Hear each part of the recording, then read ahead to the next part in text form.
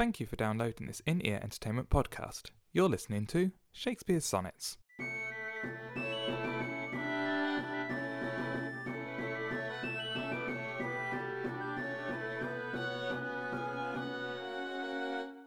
Sonnet 21. So is it not with me as with that muse, stirred by a painted beauty to his verse, who heaven itself for ornament doth use, and every fair with his fair doth rehearse, making a couplement of proud compare with sun and moon, with earth and sea's rich gems, with April's firstborn flowers and all things rare, that heaven's air in this huge rondure hems. Oh, let me, true in love, but truly right, and then believe me, my love is as fair as any mother's child, though not so bright as those gold candles fixed in heaven's air. Let them say more like of hearsay well, I will not praise that purpose not to sell. That was Sonnet 21 from Shakespeare's Sonnets. I'm Mark Chatterley, and I'm joined by, although can't see today, or no, I can see, but he can't see me, Thierry Hellis. Oh, you should introduce yourself. Sorry, you can do that. It's too late now. You've done it. I'm ruining the patter. This isn't good. We need to keep listeners on their feet. Just change it up every once in a while. Yeah, wake them up if they're listening to them in a run. So Sonnet 21, we're still really at the beginning of the fair youth sonnets, aren't we? We are indeed, yes. It feels like the whole selection of sonnets is just the fair youth, but it does change eventually. Once we get into the hundreds, it changes. Which is still a far way off. Yeah, it's still a far way off, but these are quite interesting. This one, to me, it seems to mirror one of the earlier sonnets I quite liked. I can't remember the numbers because I'm useless like that, but it was the one before where Shakespeare was basically saying, where he was addressing himself as the writer and basically saying, I'm not going to lie, I'm only going to say what's true because I don't want people to think I'm a poet and I'm embellishing. And this kind of has the same theme to it, I think. It does. I can't remember the number either, but that is a recurring theme as well. That's something that will pop up again and again, where he's referring to the poet himself or to actually Shakespeare himself. And it seems to be in this. I mean, I'm guessing painted beauty refers to, which is in the second line, refers to makeup and that kind of stuff. I read it as that. Yes. Well, he does go on and paint quite a few nice images in this one, which perhaps today we would consider cliche, but I guess at Shakespeare's time, using the sun and moon with earth and sea's rich gems, which today is probably something that would get a lot of red ink if you wrote it in school. But yeah, too cliched, too traditionally poetic, I guess. But then Shakespeare is traditionally poetic, so I guess that works. I quite like on those lines, it's with sun and moon, with earth and sea's rich gems, with April's firstborn flowers, and then Shakespeare kind of goes, oh, bugger, I can't be bothered to think of anything else, and all things rare. I just quite like that. It's one of the few instances where it looks to me like he's sacrificed poetic license just to get the rhyme in with compare. He might have done. But then we had the discussion before, and we went. He chose every word very carefully. Yeah. So maybe he was having an off day. Maybe. Or maybe he's trying not to take it too seriously. Well, that is that. Yeah, that's the problem. We're going to read in because it's Shakespeare. He probably did mean everything. I mean, there's things in there like my love is as fair as any mother's child. Thought not so bright as those gold candles fixed in heaven's air. It's almost too much to think that he took it seriously. Yeah, it's a bit over the top, I guess. Yeah. It's the first time I've heard stars referred to as gold candles fixed in heaven's air. That's a lovely image. It actually is. And it's quite Christmassy. We're recording this. This is going to go out well into the new year, probably the first week or second week of the new year. But we're recording this about 4 days before Christmas, so I think that's quite a nice Christmassy image. That little cheruby angels holding candles, and that's what the stars are. I quite like that. I mean, they probably had those sorts of images of heaven at the time. I guess Yeah. some people might do that today, but That God lives up on the cloud with his big beard and lots of fat little naked children running around with harps. that's quite a disturbing image. That is. That's what all the paintings show. That is, yeah. It's a bit weird, but there's an awful word in here that I didn't know. Maybe that's just my ignorance. Ronger, I thought was quite an interesting word. In maybe 7th or 8th line, Something round, but I don't quite. Did you look it up?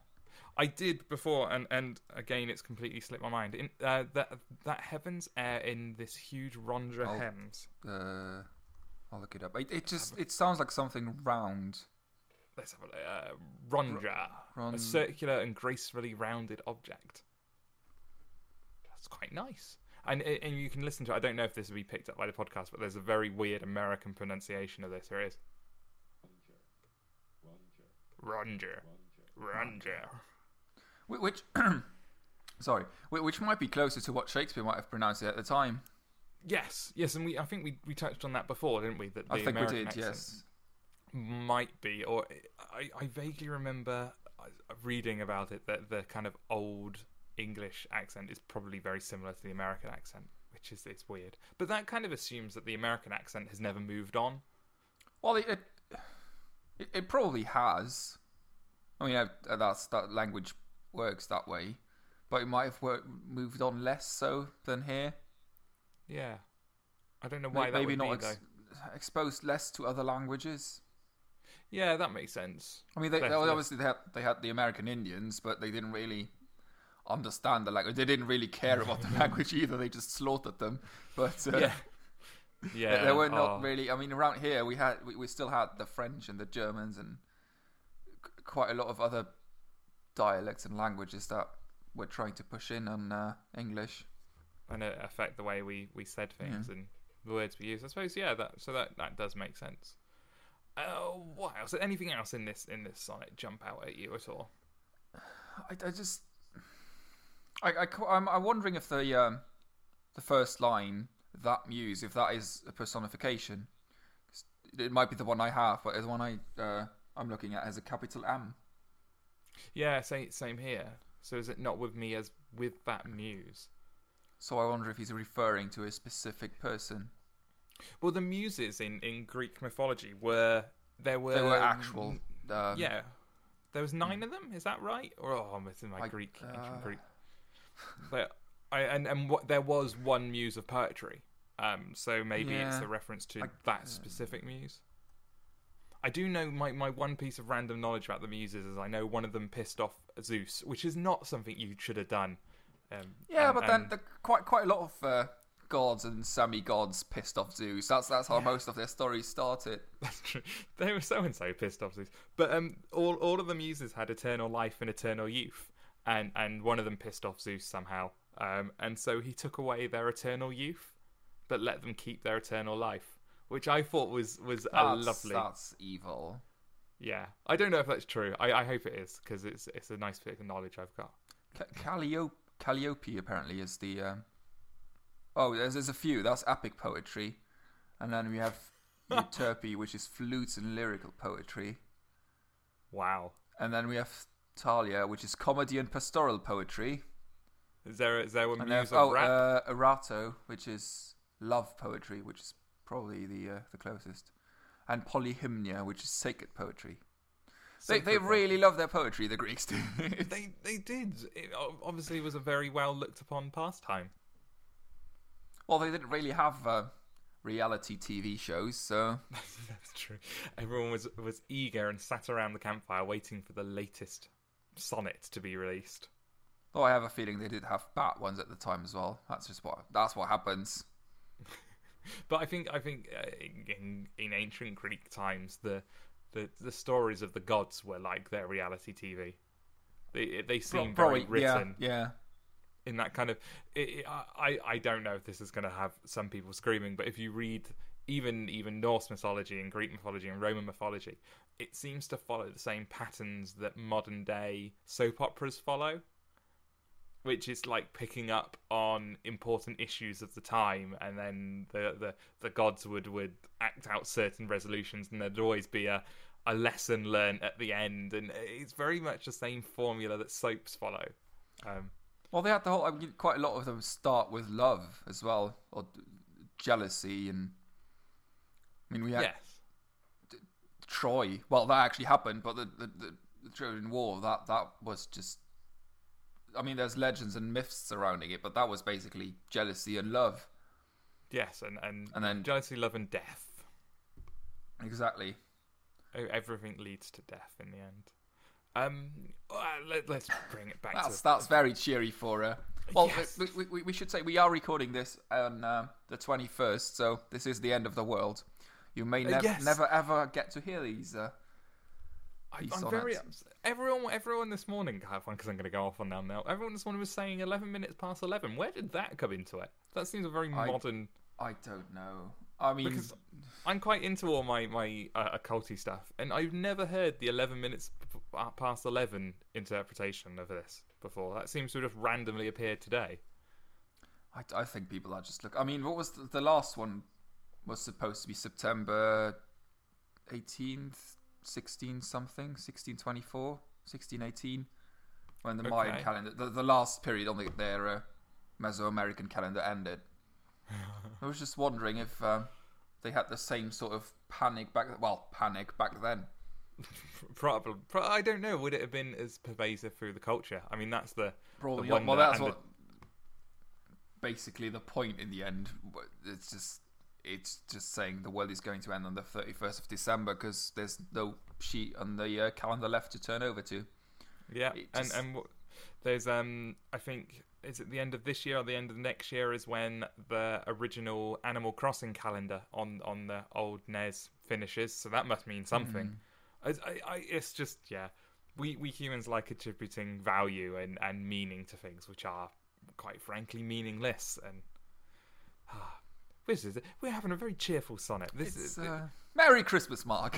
Yes, Merry Christmas. And this sonnet is actually meant to be quite, I don't know, it feels like it should be quite upbeat, but it doesn't seem to, having read it, maybe it's because it's not as colourful as some of his other sonnets. It doesn't, to me, give me the happy feeling that I think Shakespeare was intended. It just, as I said it before, it's just too much to... I mean, yes, it's upbeat, but it's lines like, "Oh, let me true in love, but truly right, and then believe me." It's like, I don't know. He sounds like a drunk guy walking down the street going, "I love you." That's... The drunk sonnets. I can, and the last two lines, I quite like the last two lines. Let them say more, that like of hearsay well, I will not praise that purpose not to sow. The idea that I'm not going to sow you, so I'm not going to, big you up. Because that's the only time you should ever really compliment something, because if you're going to sell it. And then when you put that in the context that this is a love poem, it just takes on again that seedy quality that seems to be in all of these sonnets, is there's this seedy creepiness for it. I don't know. I might have to do some actual research into proper Shakespeare scholars to see if anyone else is reading all this creepy seediness into it, or whether it's just my mind. It might just be my mind. In a way, though, he is trying to sell. Yeah, I suppose. Yes. Sell this fair youth to a wife. Yeah. Or to a... I suppose that's every time you are in love, you try to do that. You try to sell the person to your friends, but consciously or unconsciously, and you sort of try to sell it to yourself as well. Yeah. I suppose the creepiness of this factor comes in is that this isn't Shakespeare's lover.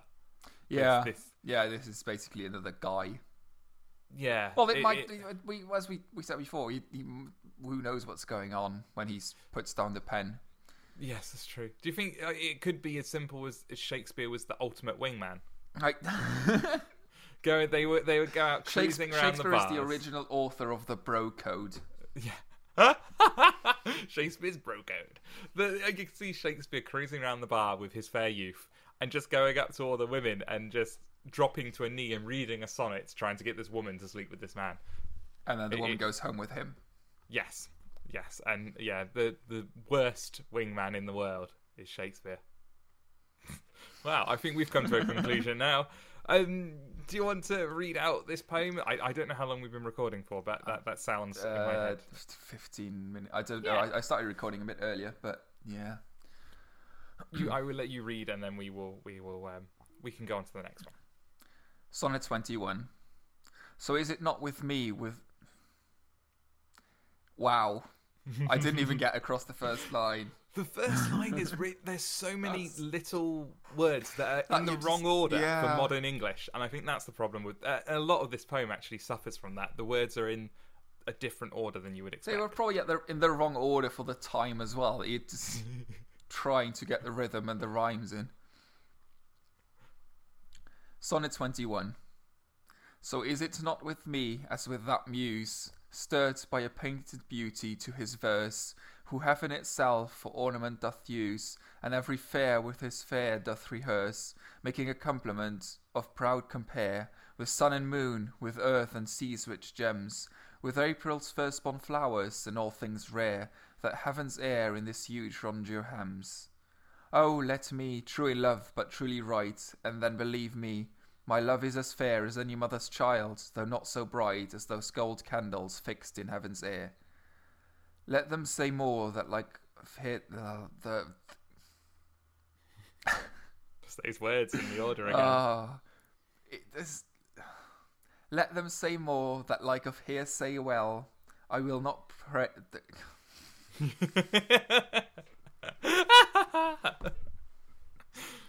This poem is brought to you by Thierry Slith. Let them say more that like of hearsay well, I will not praise that purpose not to sell. Hey! Oh god, that was a tough one. These four, we record them in fours. These four are all tough. That was Sonnet 21 from Shakespeare's Sonnets. Thank you for joining us again. I've been Mark Chatterley. I have been Thierry Hayless. And we will see you again next time for Sonnet 22, and hopefully that'll be easier to read. Goodbye. Bye.